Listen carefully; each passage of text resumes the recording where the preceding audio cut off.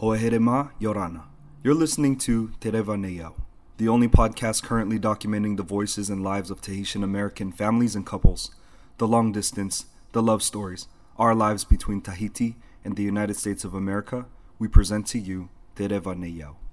Te reva neiau, na te moana, te mi me amau, Hitiaa O Te Ra. Kura Ora. Welcome back to Te Reva Neiau podcast. I'm really excited to share with y'all this interview I did the other day with my friend Malia Erena Tafua. She's calling in from St. George, Utah, where she currently raises her 4 boys alongside her husband. Malia and I have been friends since 2012 when I met her in Tahiti.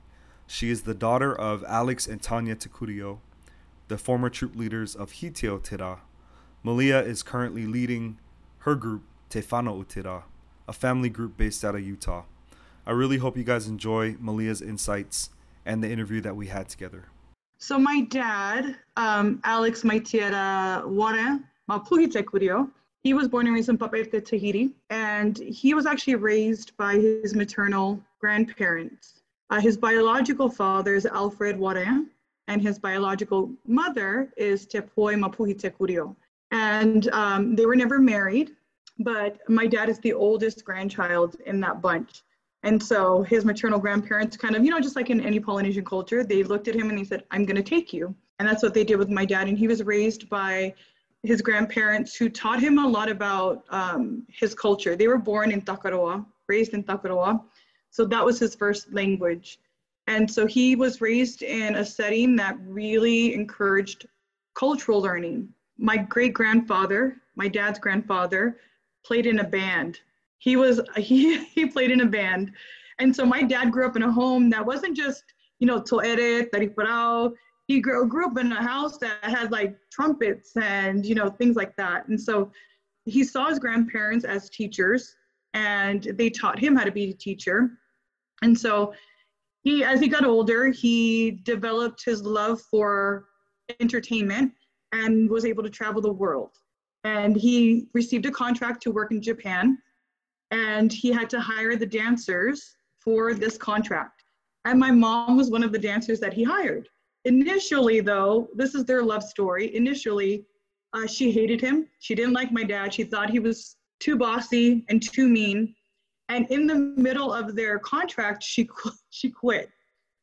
She's like, I can't do this. I'm going to go back to my mom is from Hawaii. So my mom is Tanya Maheleni Ross, and she was born and raised Oahu, Hawaii. And she was raised again as a dancer, entertainer. She signed that contract to go to Japan, realized she loved it, but didn't really like my dad. And then, so they disconnected at that point. She went back home to Hawaii. My dad stayed in Japan and fulfilled his contract.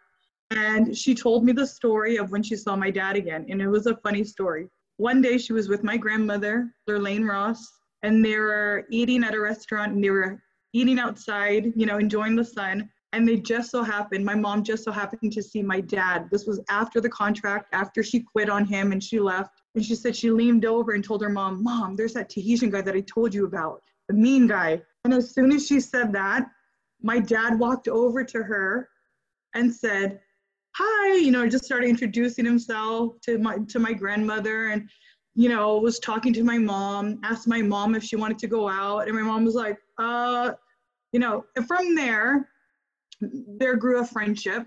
And it's just funny how it went from I don't like him to, hey, I think I do like him. I think he's pretty cool.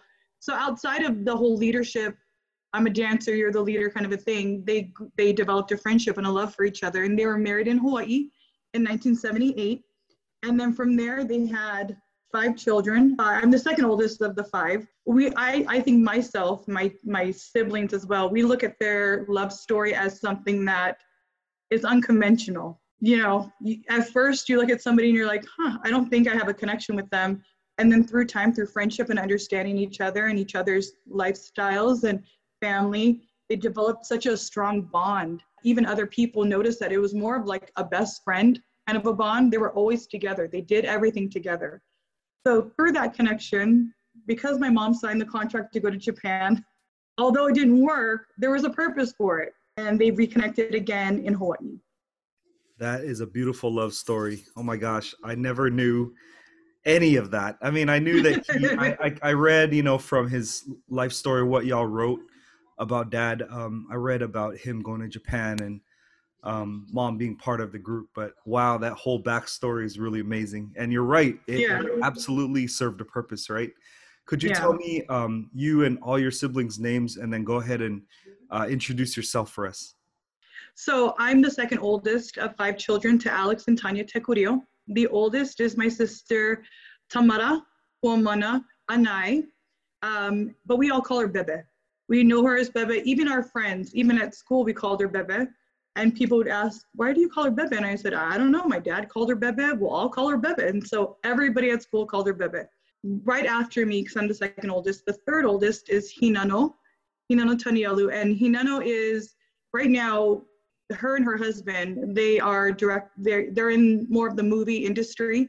They just released a movie called Sosefina.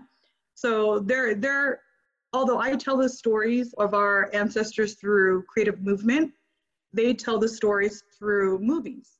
And so they're still in the performing arts genre. After Hinano is my brother, and I know a lot of people know my brother Alan Tekurio, but we all call him Taraboy.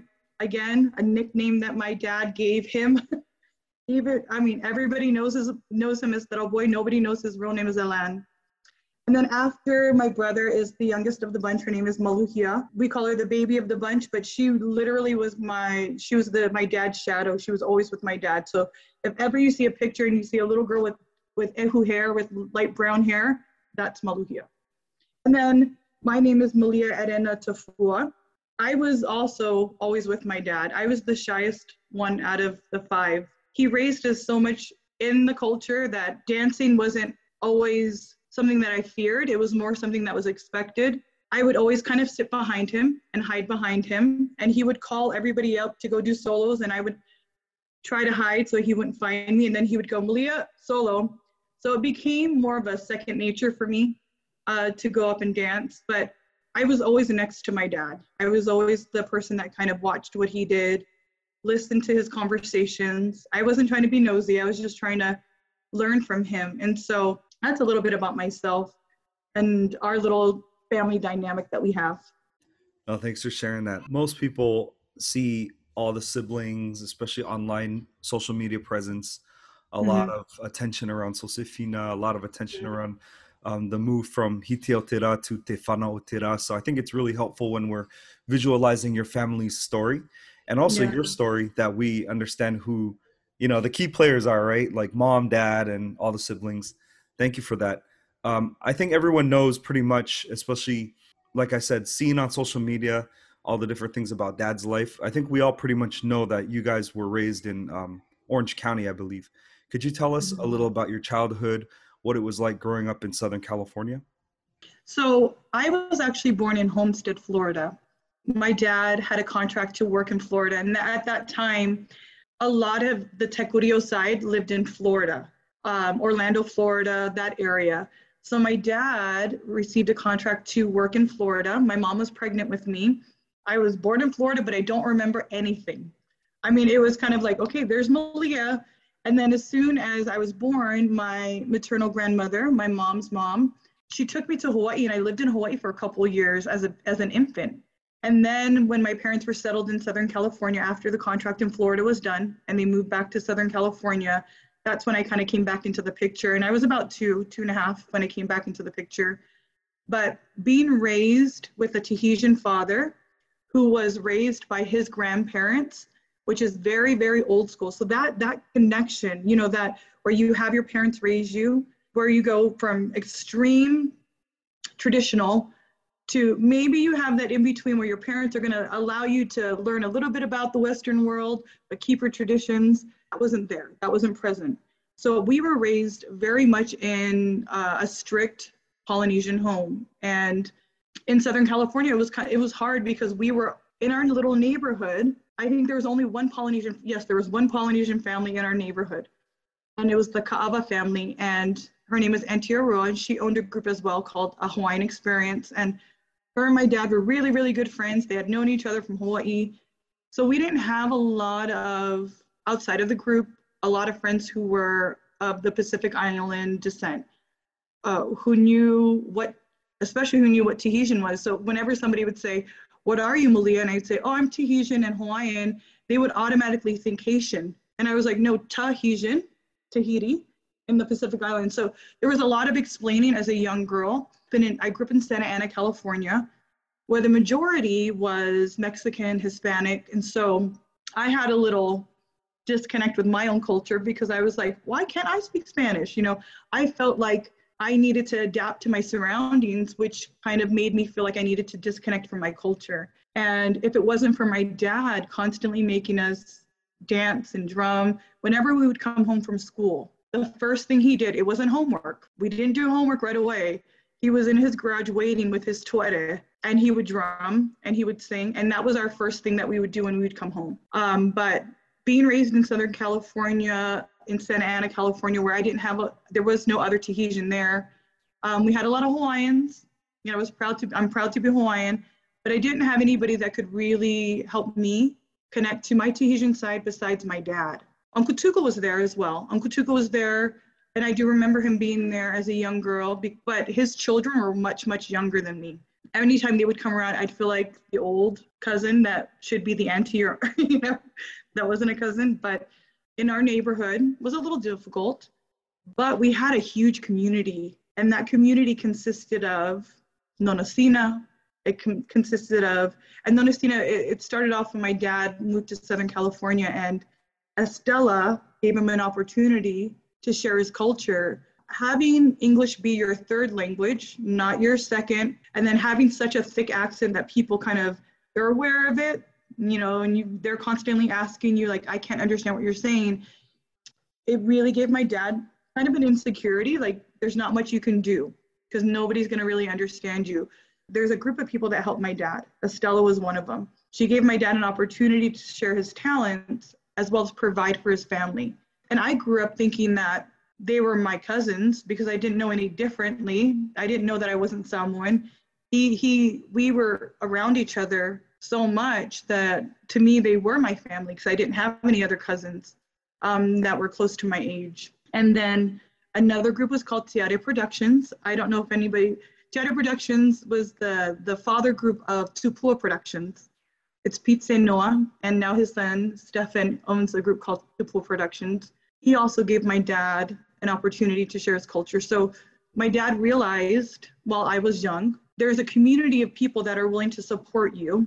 You just have to seek out that community. And we felt very supported by our community. And so although there wasn't many Tahitians, there was a group of us that understood each other because they left their homeland to start a new life. And even though one was Samoan, one was Tahitian, one was Hawaiian, one was Tongan, they all came together. And that's why we call them our elders, our tupunas. They came together to help the next generation. I really felt that. I enjoyed my childhood. I thought it was great because I felt like I wasn't alone. I'd have to say, first off, I want to remark, I am finding, the more I'm digging and understanding the history of different Tahitian families, Maohi families coming to the United States, I'm noticing like a trifecta of people from the Tuamotu specifically, with Hawaii, and then with Florida. There's like a connection there between those three locations. And the other thing I would like to say is about that is I'm very astonished that Dad received that kind of support, because to some people that may just sound like a not a legend, but like an old story, an old part of someone's history. But I'm still seeing it, right? When my wife moved here, that was who she didn't find any other Tahitians, but that's who she immediately felt close to, were the Samoan and Tongan friends that I introduced her to. I mean, she just felt immediately like family with them. Like she could joke with them in the way that she knew. Even if there's a bit of a language barrier, it was a lot of the same Christian values, a lot of the same family values. So it's really heartwarming to hear that your dad found that when he moved to SoCal, and he found it with, Estella Reed and with Tiare Productions and their family as well. So that's amazing. My childhood was great, but it didn't come without its challenges. Like I said, my dad's English was his third language, and he would say certain words and he would say certain phrases. And although I understood exactly what he was saying, people would go, "What?" They would ask him again, like, can you repeat that again?" And I knew, so I felt very defensive of that. I felt like, why don't you understand? Why couldn't you understand my dad? So my dad always had a little bit of an insecurity that he was going to pass that on to his children. And it wasn't where he felt like, oh, I can't teach him my language. It was the fact that he was afraid that nobody was going to understand us the way that he had to. And he would always tell people, even his students in his studio, he would say something and go, "Oh, I'm so sorry. I have to translate it in 2 languages or 3 languages before I can say it." And even in his old age, I would feel so bad. Like, no, you don't, Dad. Like, just say what you have to say. But the challenge came when we were very, very young. We would have uncles, like my Uncle Tuko, my Uncle Teva, like all my uncles that spoke Tahitian come to the house and visit my dad, and they would speak Tahitian the whole time. No French, just Tahitian the whole time. And my dad would always feel bad that he was leaving my mom out. And so as I grew up, I would ask my dad, like, how come you didn't teach us how to speak Tahitian fluently? Fluently, you understand the phrases you understand the basic phrases of what he wants you to do. You get it. That clicks. But he didn't teach us to speak it so fluently that we would have conversations on our own. And his main thing was, I'm afraid that your mom would feel left out because she doesn't know it. So I think the challenge was more for my dad, trying to find that balance of how far should I take it? Should I teach them Tahitian all the way? But he loved my mom so much, he never wanted to exclude her. And for me, I really, really, really wanted to be fluent in it. And he always felt like, no, you know what you need to know. You know it through the aparimas, Malia. You can translate an aparima. And I was like, I think most people can translate an aparima, Dad, but not everybody can have a conversation with other people in fluent Tahitian. But as my dad got older, especially right before he passed, he said to me his one regret was he didn't speak to us in Tahitian all the time. He said, my regret is I didn't teach it to you guys the way that you guys wanted to be taught. And, it's not like we never asked. We asked him all the time, Dad, just speak to us in Tahitian. Don't speak to us in English anymore. And he's like, no, what about your mom? Your mom's not going to understand me. So I think most of the conflict came from him. For me, it was more regret. I wish, because he's no longer here, that I would have just maybe forced him to teach me, to just speak in Tahitian. My husband speaks fluent Samoan. He was raised in Samoa, in Western Samoa. And I constantly tell him, you need to speak to your boys in Samoan, because I know how it feels to not have your native tongue. I know my parents brought me to America for a better life. I know that. They told me that all the time growing up. There's opportunities here that my dad couldn't receive in Tahiti that he felt that he wanted his children to receive. And I get that 100%. But what would make me feel more connected to my aunties and uncles and my cousins in Tahiti is to be able to communicate with them more fluently. I don't want our children to have that same regret. It's really important why I brought up, like, say, asking about challenges. It's not necessarily to bring up any harsh memories or anything like that. Mm-hmm. But what I'm trying to get at too is I do want our listeners who most of the listeners I found are other Tahitian American families or descendants. What I want to do is bring light to these challenges that's a very common one. I think that's what actually probably all our families would identify as a challenge, right? Would be there's not just one other language other than English, but two. It's like that whole layer of French is something that, say, your husband's family or like a Samoan or a Tongan family would not have to deal with, right? Because the other language would just be Lea Whakatonga or Samoan, right? And instead, with Tahitian, you have the Tahitian, then the French layer, then the English. It's like we are always trying to find which language is best for the kids to learn second, right? Or alongside English. And then always a lot of our worries, I'm noticing a lot of us are saying over and over in these episodes, worried about the kids not speaking the language, So thank you for sharing that. But I think it really says a lot that, well, even though you didn't end up speaking it, you still had the desire, you still had the heart to do it. And so you put that love out in other ways, right? Which is through dance and music. And then, you know, I am curious, how often did you go back home? How often did you go back to Tahiti or, you know, things like that to see your family? My first experience, so going back to Tahiti, I was 8 years old when I went for the first time that I could remember. My dad said I went before, but I don't remember that. And the funny story about that was my dad got a call from his parents and they said, "Oh, Papa U is sick. You need to come visit him." And so my dad was like, "All right." So he put me and my older sister Bebe on a plane. We went to Tahiti to go visit them. As soon as we walked in, we realized that it was a lie. They were not sick. They just wanted my dad to go visit. And I remember, I was only 8, but I remember that visit because that visit changed my entire life, not only as a Tahitian, but as a teacher. Because in that experience, I met Mama'u. I met my grandmother, and her name is Vahineri'i Mapuhi. Yes, little woman. She is mighty in spirit and in word and in demeanor. She spoke really good English because she lived in Hawaii for a little bit and she taught at PCC. And so I remember specifically, we were at her house and she was sitting on a chair with one arm, with her fist on her thigh and her hand on her hip.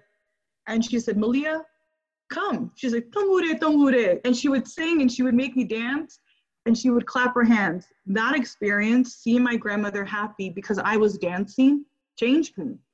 At that point, I knew that this was my connection to her. At that point, I knew that this was the reason why I'm going to do it at the age of 8.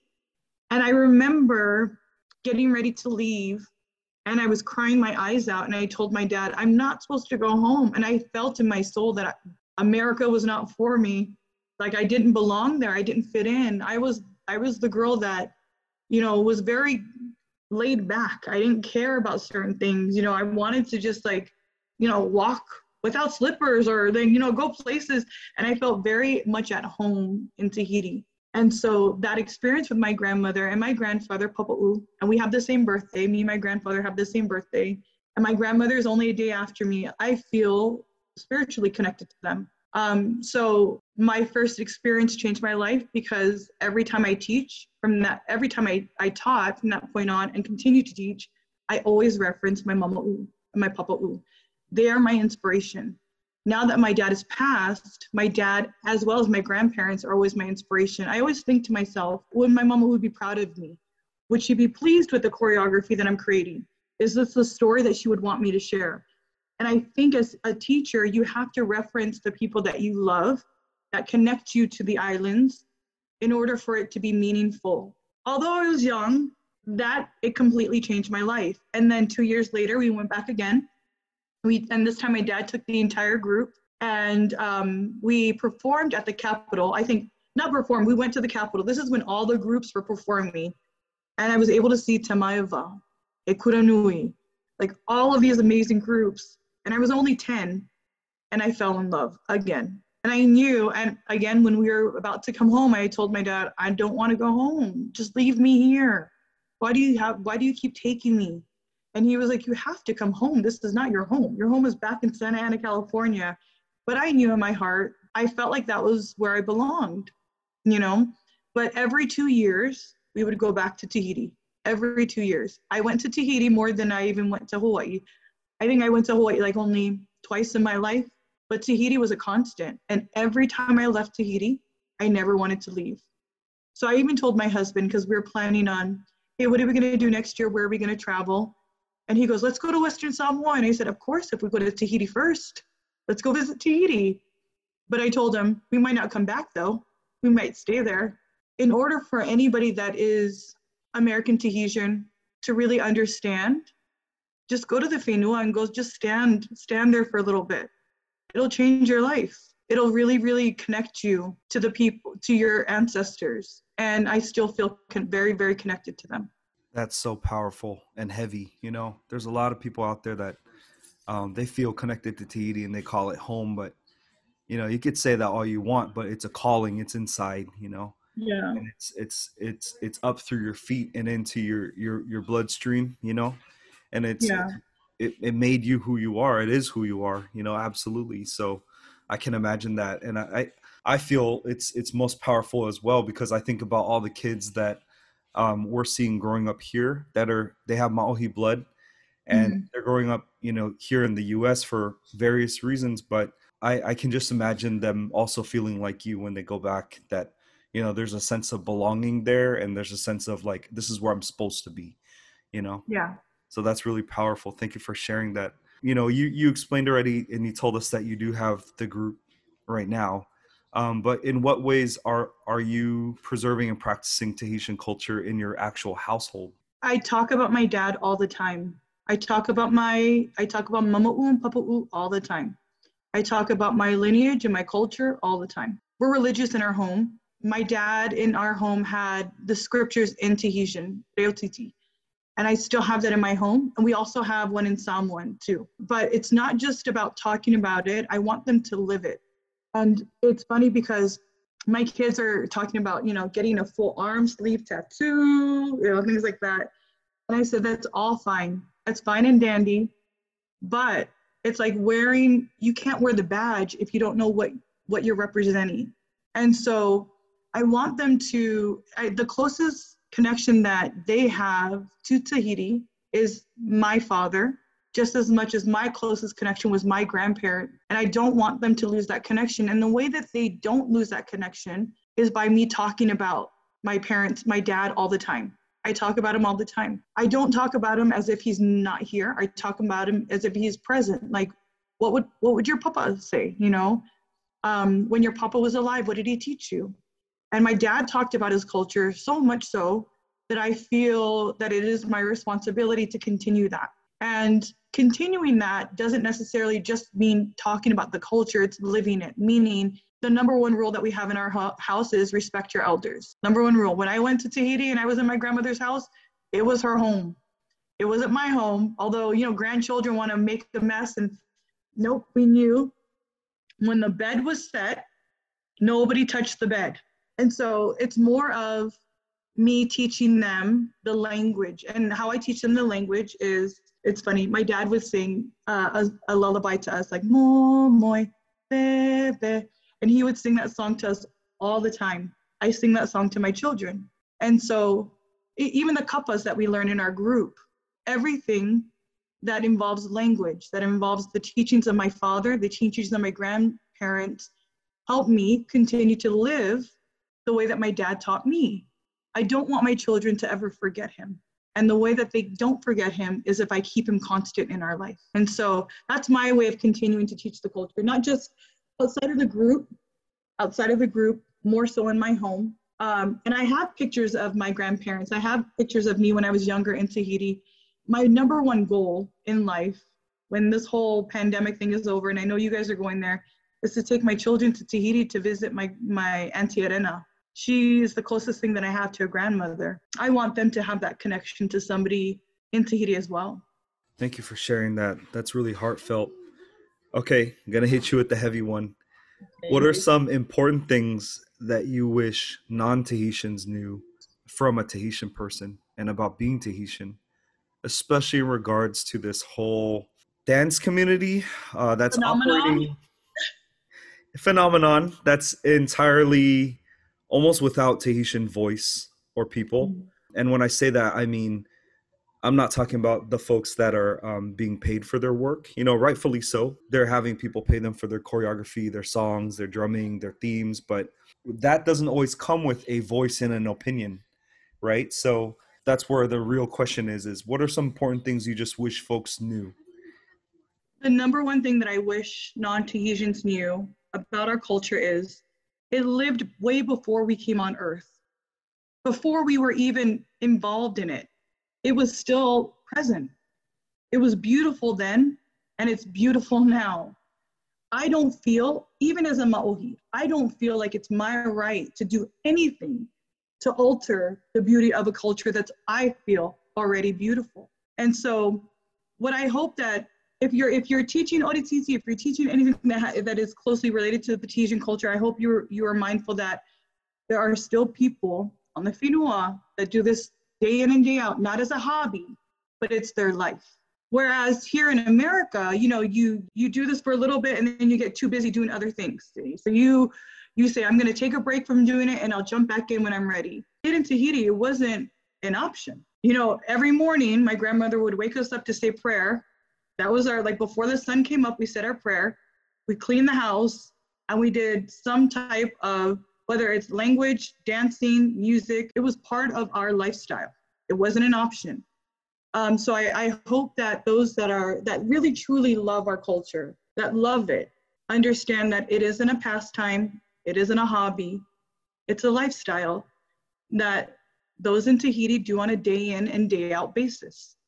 Their children learn it, families do it, you know, not just for competitions or for other stuff, but for family functions. It's something that is part of their life. Also, when it comes to some things that I think are important for those that are heavily involved in Orititi, like I said, it's a beautiful thing that I don't feel that I have the right to change. I always reference, and I refer this to every reference Tahiti. Reference Tahiti. If you're going to learn Tahitian, reference somebody that, you know, reference somebody in Tahiti. Like, go back to Tahiti to get your information. We're in a world where YouTube is such a common thing. I get that. In my generation, it was VHS. That's all we did. We would get the Hava VHS and we would watch it day in and we would kill that thing. It would be burnt out. But we always referenced Tahiti. Even my dad did. Whenever we went to Tahiti, it wasn't a vacation. We learned. My dad threw me in every workshop. I met a ton of teachers. He even went to drumming workshops. He went to music workshops. Always be teachable. Always reference Tahiti. And remember, this culture was beautiful before we even came into it, and it's still beautiful now. That's beautifully, beautifully worded. I'd have to say that I saw that a lot of people who were also Maohi were rooting loud and clear for you when you had the bravery to speak your mind on social media and repost a video or just voice your opinion about folks that were doing Orititi movements on like Beyonce songs and things like that. I mean, so I get what you're saying. I know you didn't bring that exact example up, but I just want to kind of throw it in context. Like, I don't feel like you're just sitting here and preaching it out loud. I mean, I've seen you actually voice it when you see it and when you're, well, we all see it, right? And I don't think that folks are willing to say anything, but I always feel like, well, if people in Tahiti are doing that, that's up to them because that's their culture. So if they want to change it, you know, that's them modernizing their culture. But we here in the States, especially if you're not Maohi, like you said, even you being a Maohi person, who are you to change it? You don't feel like you have the right to alter it. And I just feel strongly the same. Mm-hmm. And I think the interesting thing is, because I'm not living in Tahiti, I don't feel like I have the right to do that. I mean, I did create a post and I shared that post on social media, and it definitely wasn't to start a debate, but more for clarity. That I understand that Orititi is exciting and fun and beautiful, and you know, people are, you know, they think it's sensual and all of these things. I get that. It is very beautiful to me. I never once related Orititi to sexuality though. Because when you're so young learning it, it's just kind of like, oh, we're going to dance, we're going to do this, we're going to do that. But I never thought of it as something as sensual until I started seeing people portray it as being more sensual than cultural. And so my dad, I remember I was a teenager and I went to my dad and I was like, I'm so upset. You know, why is it so sexualized?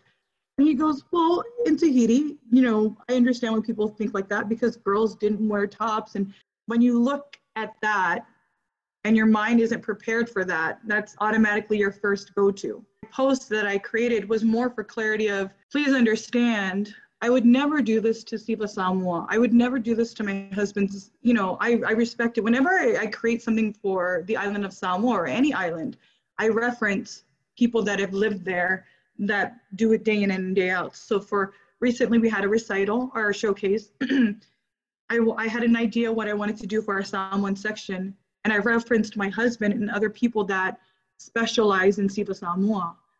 Because my whole feeling is, if I can't take it to the islands, There's no point in me doing it here. There's no point in me teaching my students something that I wouldn't take to Samoa. And I just want people to understand that here in America, a lot more things are accepted, but could you take that to Tahiti? And will it be accepted in Tahiti? If you feel in your heart that you can't take it to Tahiti and it won't be accepted, maybe you should rethink why you're doing it, because it all should be for the culture. That's what we're teaching our students, that we're teachers because we want to perpetuate the culture through performing arts. So if we're perpetuating the culture through performing arts, we want to do it in a way that is respectful to the people that are still living in the islands. We're not trying to conform our culture to fit the Western world. We're trying to make sure that the Western world remembers us in a way that we would be proud if our tupunas were there, sitting in front of us, that they would be clapping just like my grandmother clapped for me. That's what I want to teach my students. That's why I created that post. I just want people to understand that as a Tahitian, I do get sad when I feel like it's overused in a way that isn't respectful to the Tahitians. Sometimes I don't feel like it's malicious. Sometimes I feel like they're just doing it because creatively you can. There's so many different beats that you're like, hey, I can do this. Or Orititi fits with any rhythm, you know? The reason why there's drumming and dancing are brother and sister. They go hand in hand. You gotta keep them together. There's a reason why they were created for each other. Orititi and modern music, I don't want to say modern music, were not created for each other. They're not brother and sister. So it's more of a clarity than it is anything else. No, I didn't see that post as a debate, and I really hope you don't mind that I shared that. But No, I just not at all. thought, I don't. folks knew about it already, but it's powerful, and it's good to get you, on record, being clear about what you're saying, because I think it was very, very powerful, and a lot of people were. I even saw somebody repost it and writing in Tahitian like "Tano Oe," like, oh yeah, that's right, all this stuff, and I just thought it was really powerful. But it's like, yeah, for me, I read that and I said, job well done. Like you spoke up as not even just as your own self as a Maohi person, but also as Uncle Alex's daughter. Like that's what I would expect coming from, like, say, his daughter. And I think you did a marvelous job of defending, what your dad would say about it. Would he want to see that choreography is being put out there with the beats that we know, with Pahe, with Hitoto, with Paea, or does he want to see it like I said earlier, to Beyonce? I mean, that's Yeah. the difference, right? So I didn't see it as a debate or an issue, but I saw it like, well, you're defending everything that you learned from your dad. I think the drumming, so when you listen to the To'ere Tariparao, when you listen to all of those drums put together, for me, that can put me to sleep. Like, that's my lullaby. I grew up listening to drumming and music and Tahitian music. For me, it's already beautifully created, and it's like the foundation to Orititi. It should go together. When you put both of them together, you create something that nobody else can create. It's like it was meant for each other. That's why I was just trying to explain that to everybody, that they're meant for each other. They're supposed to be together. You would never separate a brother and sister. So keep them together. And I was hoping that people understood that, and I'm glad you got it that way. But if people really saw how it made a Tahitian feel, I think there would be less of those things going on. Because I saw how it made my dad feel over time, I felt like, look, there's only so much, I can't force anybody not to do it, but let me tell them how a Tahitian might feel about it, because I see my dad go through it. He very much loved, because he was raised in Laie for a little bit, so he was raised at PCC. All of his best friends were from different villages. They all, Fiji, Tonga, and so Samoa, Hawaii. And so he grew up with the mindset like, everybody's proud of their island. They're all proud of what they can produce. You want to make sure that you respect all of that. He was very adamant that when you do Tahitian like a Tahitian. When you do Samoan like a Samoan. When you do Hawaiian like a Hawaiian. Like, he was very adamant that we respect every island to its utmost so that we can respect the people that still live there.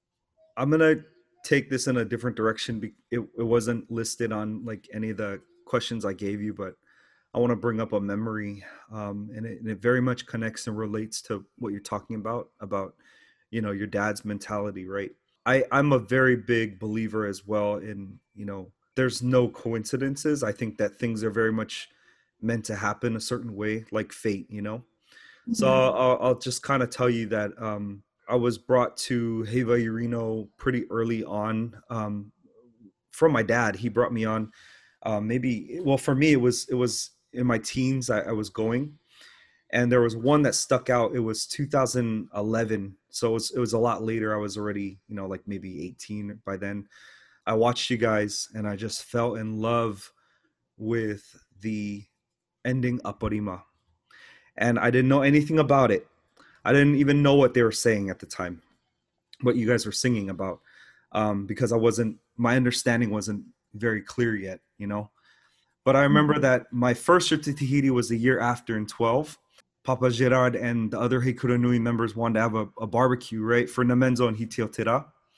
Out of everybody sitting there, out of everybody, I could have sat anywhere, and I just sat down wherever there was a seat, and it happened to be right with you and your brother.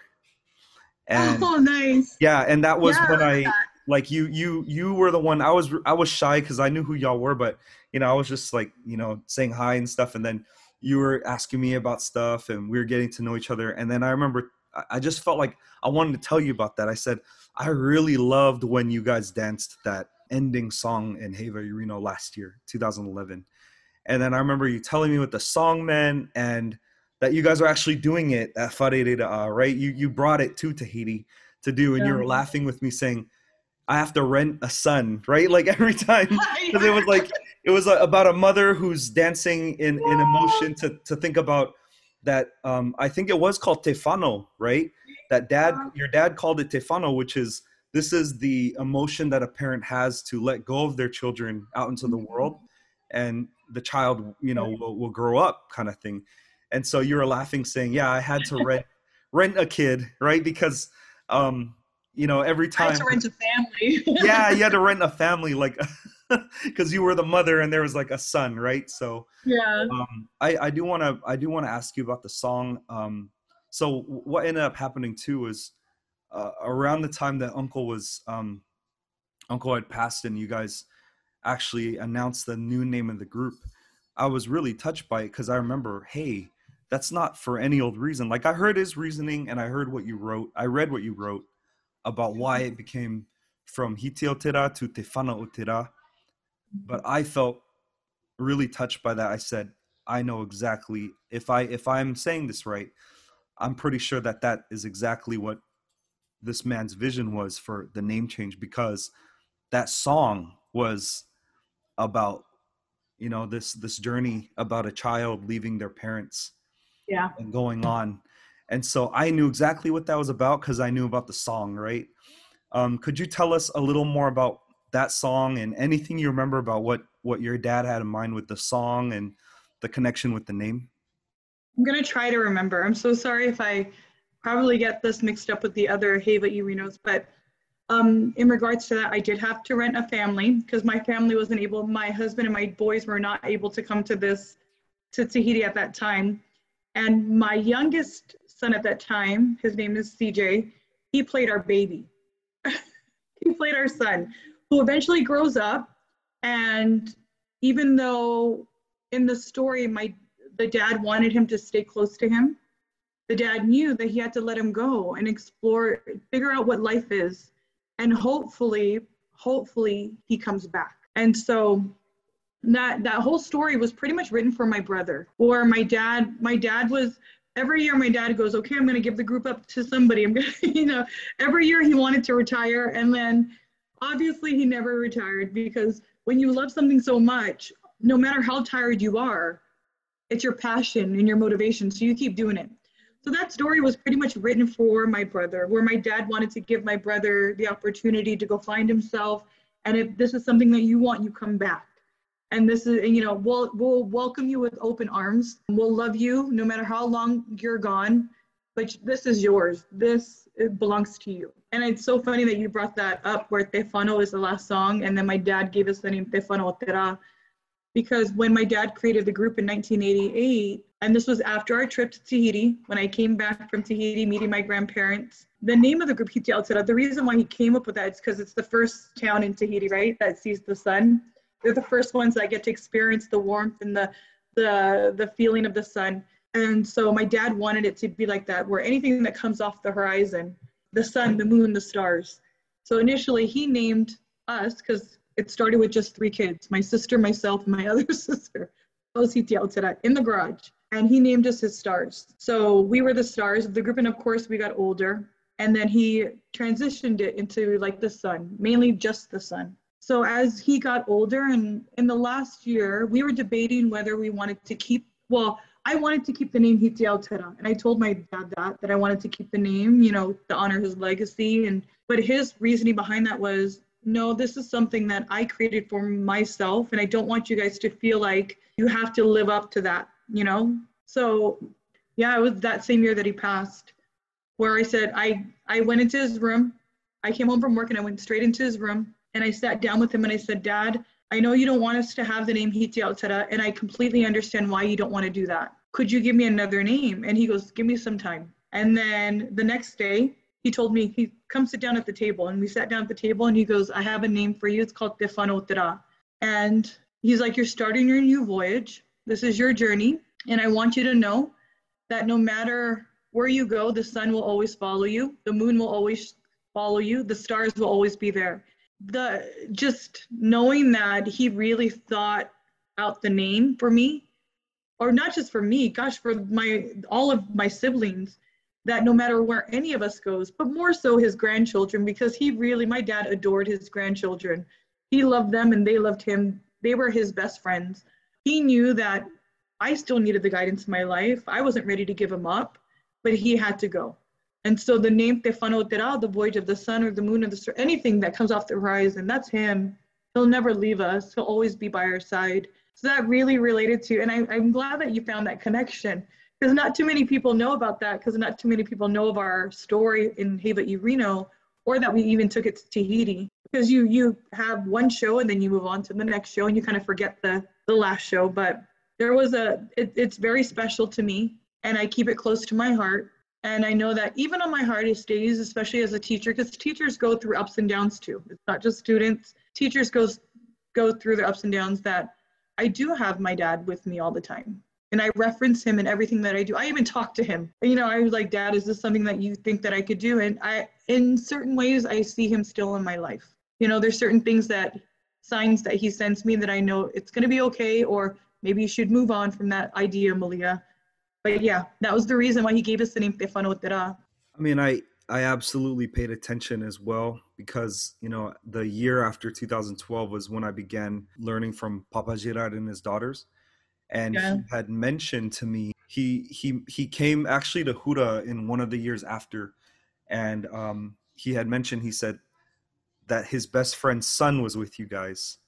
And so I had made the connection that the son, Kevin, the father, wrote the composition for the song, because that was Yes. Papa's best friend. I mean, they did all the music stuff together. Papa was the writing, and his best friend was the music. And so I made that connection as well. I was like, why do I like this song so much? I mean, it is clearly beautiful, but I just like, I couldn't not fall in love with the melody, and I was trying to figure it out. So it felt so familiar. Then I realized, oh, I like all that guy's compositions, right? They're all beautiful. I remember when I danced that song at practice. So the song was already created, and me and another, I love him. His name is Jerome Yon. He passed away recently. He was at our house. And so together, me and Jerome recreated the choreography for it. My dad didn't even know what the choreography was. He was just like, you guys create, I'm going to work on the competition piece. You guys. So the day that I showed my dad was at practice, and nobody had seen it except for Jerome. And as soon as my dad started playing, he got emotional. Then I got emotional. Then Jerome, and then we were all crying, and nobody knew why we were crying. I felt, and the reason why I feel really connected to that song, one, it's because I danced it, and two, it's because it's my dad's voice behind it. And the story and the meaning behind that song, Te Whānau now, it means so much to me. We did it at my dad's funeral because I wanted to make sure that I did it for him, and the whole group did it for him. But it was such a special song. That is my favorite song. out of all of the apurimas that we've ever done, because I felt like it was a connection between me and my dad. Let's just be real, like most groups are not making their own music anymore. That was the gem of Hitiaa O Te Ra, is hearing the original music that and compositions that came along with it, you know? So something I always appreciated.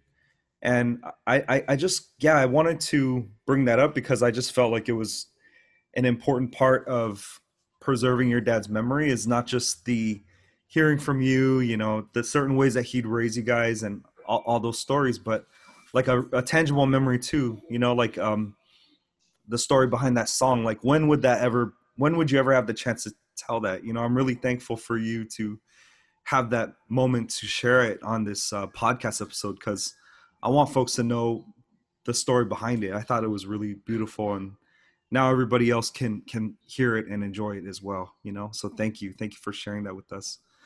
Last question. As we're trying to bridge the diasporas of Tahitian American families together, whether it's, you know, us here in California, um, the families that are in Utah, the families in Florida, the families in Hawaii, and all the states in between, you know, what do you think it will take, right? I mean, I always mention this in every episode, but I really admire about the other Polynesian communities, the Hawaiians, the Samoans, the Tongans. They have their communities set up, and even they have their community in LA. All those people in LA somehow know the ones in Vegas, and they somehow know the ones in San Francisco. And you know, we have this micro Tahitian American community where we all kind of know each other, you know, for the most part. But you know, what do you think it will take? We're in 2022. Is it more online things like this? Is it the group? Oh, that's another thing, is that your dad was a big supporter of the Tahitian American families group we made. He had made a little comment like, oh, you guys are 30 years too late.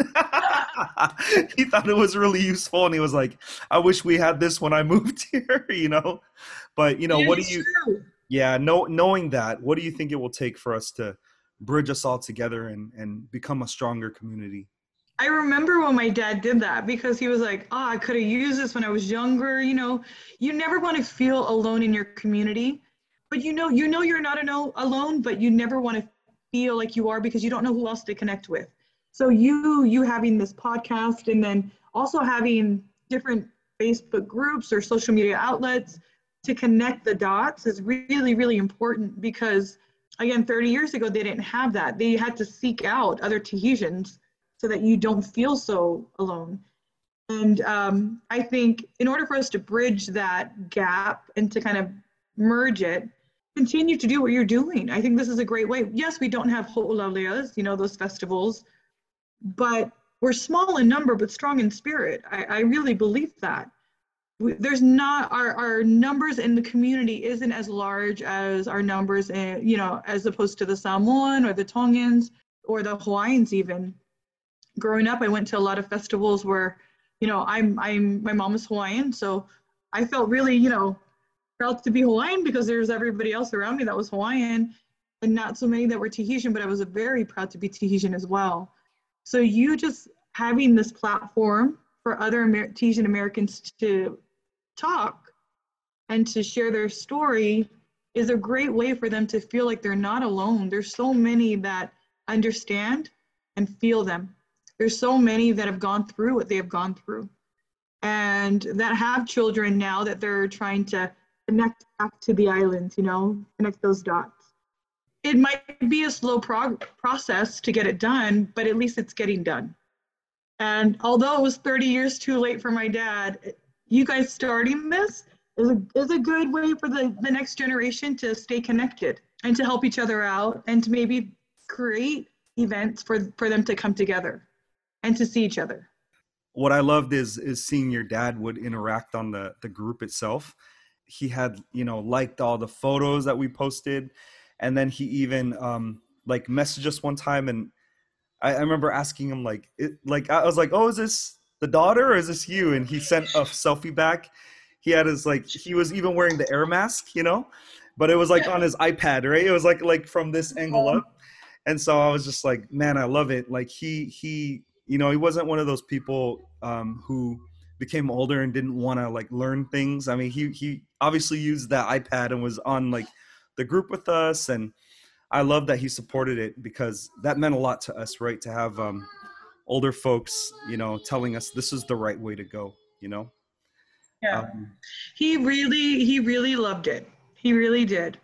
And I said that this platform was a good way for the next generation to connect, but I don't want to forget our elders that are still alive, how much happiness it brings to them too, knowing that this is happening. Whereas it didn't happen in their time when they were younger. I could see all of them smiling now, going, yes, it's finally happening for this generation, or. And so my dad being a part of it, he was very much heavily involved in reading every post and responding back to every post. And I remember that. And it was, so I don't want to forget our elders who are still here with us. And I know this is a good way for them to just not only hear our stories, but maybe get their stories out there as well.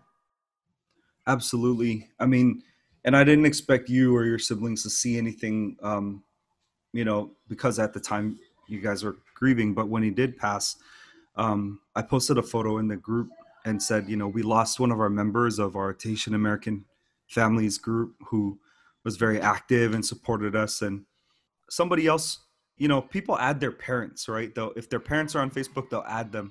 So someone added their mom. I don't know this woman, and she wrote a comment to your dad saying, "Oh, Alex, I'll never forget. We used to visit you in Tanya, and we'd fry." She worded it this way. This is why it sticks out to me. She's like, "Just so we could go eat your fried corned beef," and I thought that was so funny because I was just like, you don't hear people say it in those words, but you could totally picture this couple visiting Yeah. your parents and being happy, connecting with another Tahitian person, and your dad probably busting open the can and literally frying it, So I had this like visual picture of it in my mind, and it made me happy. I thought, see, back then they, like you said, they had to seek each other out, and they were Yeah. they were overjoyed to be with each other's presence, and today it's like this 2022 version where I love seeing all the stuff Tefano does and all the ways you guys are keeping it moving.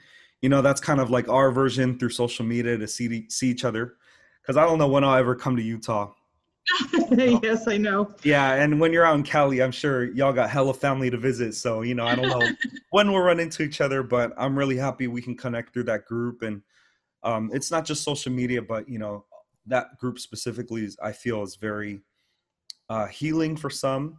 And also just, it just affirms, it's affirmation that there is a community, that there are Tahitian people, voices, presence, families. And I love even seeing the other spouses that really care and, are active as well. So I just wanted to thank you and your family for just being really a pillar and really one of the families that we all can look to and as a, like a foundation for how to make it work. Dad raised you, and dad and mom raised you and your siblings to where you're at now. You're helping to lead the culture in such a positive way. I hope people are following your example, you and your brother and your sisters. And that's the other thing too. I got to give your mom credit, because when I brought Verea to the first Hura Teiti she ever went to, I remember like your sister saw us and escorted us to the back because she's like, "Oh, my dad wanted to talk to you guys." And we went back there, and your dad was so happy to speak Reo Maohi to Verea, and they were throwing in Paumotu words even. And you say that he didn't want to speak Reo Teiti, Reo Maohi a lot to exclude your mom, but you got to give your mom credit because they were speaking, and your mom was laughing along. She understood everything they were saying. I It always was felt like my amazing. mom didn't understand everything. I think she was just Yeah. down low, like trying to hide it from my dad. Like, let's Yeah. see what. Right. But you figure all those decades, right? And finally here we were. That year was 2017. He was I saying stuff. remember that. Yeah, he was saying stuff to Verea, and she was talking to him about living here, and your mom was answering in English, but she was very much part of the conversation. So I just wanted to give love to your mom too. That's amazing. That's inspiring to me. Like I hope I'm like that. Or I started being that way when she's having conversation with family, and I'm sort of included in talking, and or I'm just there. I know what they're saying, but I'll still like kind of answer like her in English. So, but I think that says a lot. So Big love to both your parents. Big love to you and your siblings and you and your husband, and especially to you for taking the time today to do this. Thank you. Thank you so much. No, I appreciate it. I appreciate you giving me just like some time to share my story and to honor my dad and to just, I really do love being Tahitian. I do. And my dad was a proud Tahitian American. I remember when he became an American citizen, he was very, very proud of that. But he never let us forget his roots. And so thank you for giving me the opportunity to share my dad's story, to share our story. And I hope that it helps somebody else who's raising Tahitian American children here in the States, that you can still speak the language, they'll love it and appreciate it. I'm just very proud to be Tahitian. Well, rightfully so. Maururu Malia, thank you. Thank you, I appreciate it. And much love to you and your family, okay? Hey guys, I hope you enjoyed that interview and episode. Usually I end each episode with about 30 to 45 seconds of Tahitian music. And today I have a very special gift that I was given permission from Malia to share this song, which is actually her father, Uncle Alex Tekurio, singing an original aprima that he wrote called Te Fano. And it was actually performed by the group Hitiaa O Te Ra in 2011, first at Malia Erena, and then duplicated at Whare Resides 2012. And it's a song that Malia and I were talking about in the episode. I hope you guys enjoy.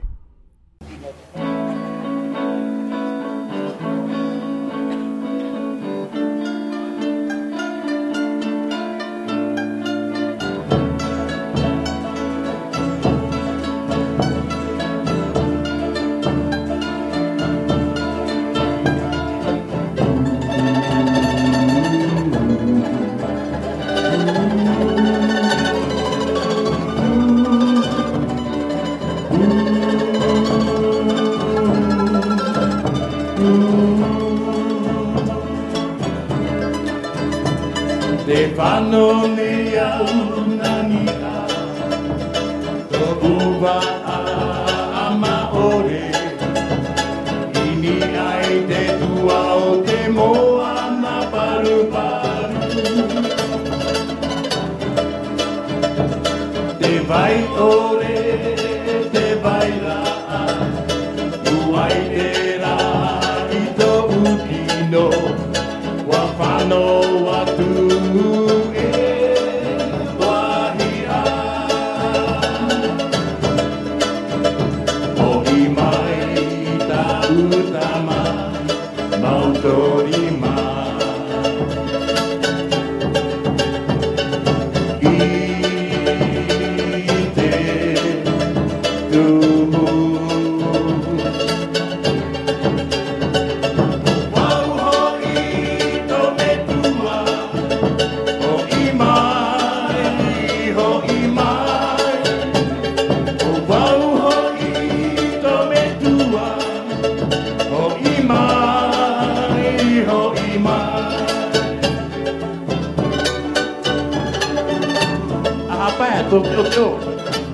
Imuri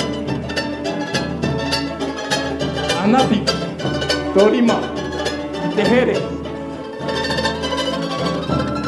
Here Te tumu Wau hoi to me tua Ho imai Ho imai Wau hoi to me tua Ho imai Oh, Ima.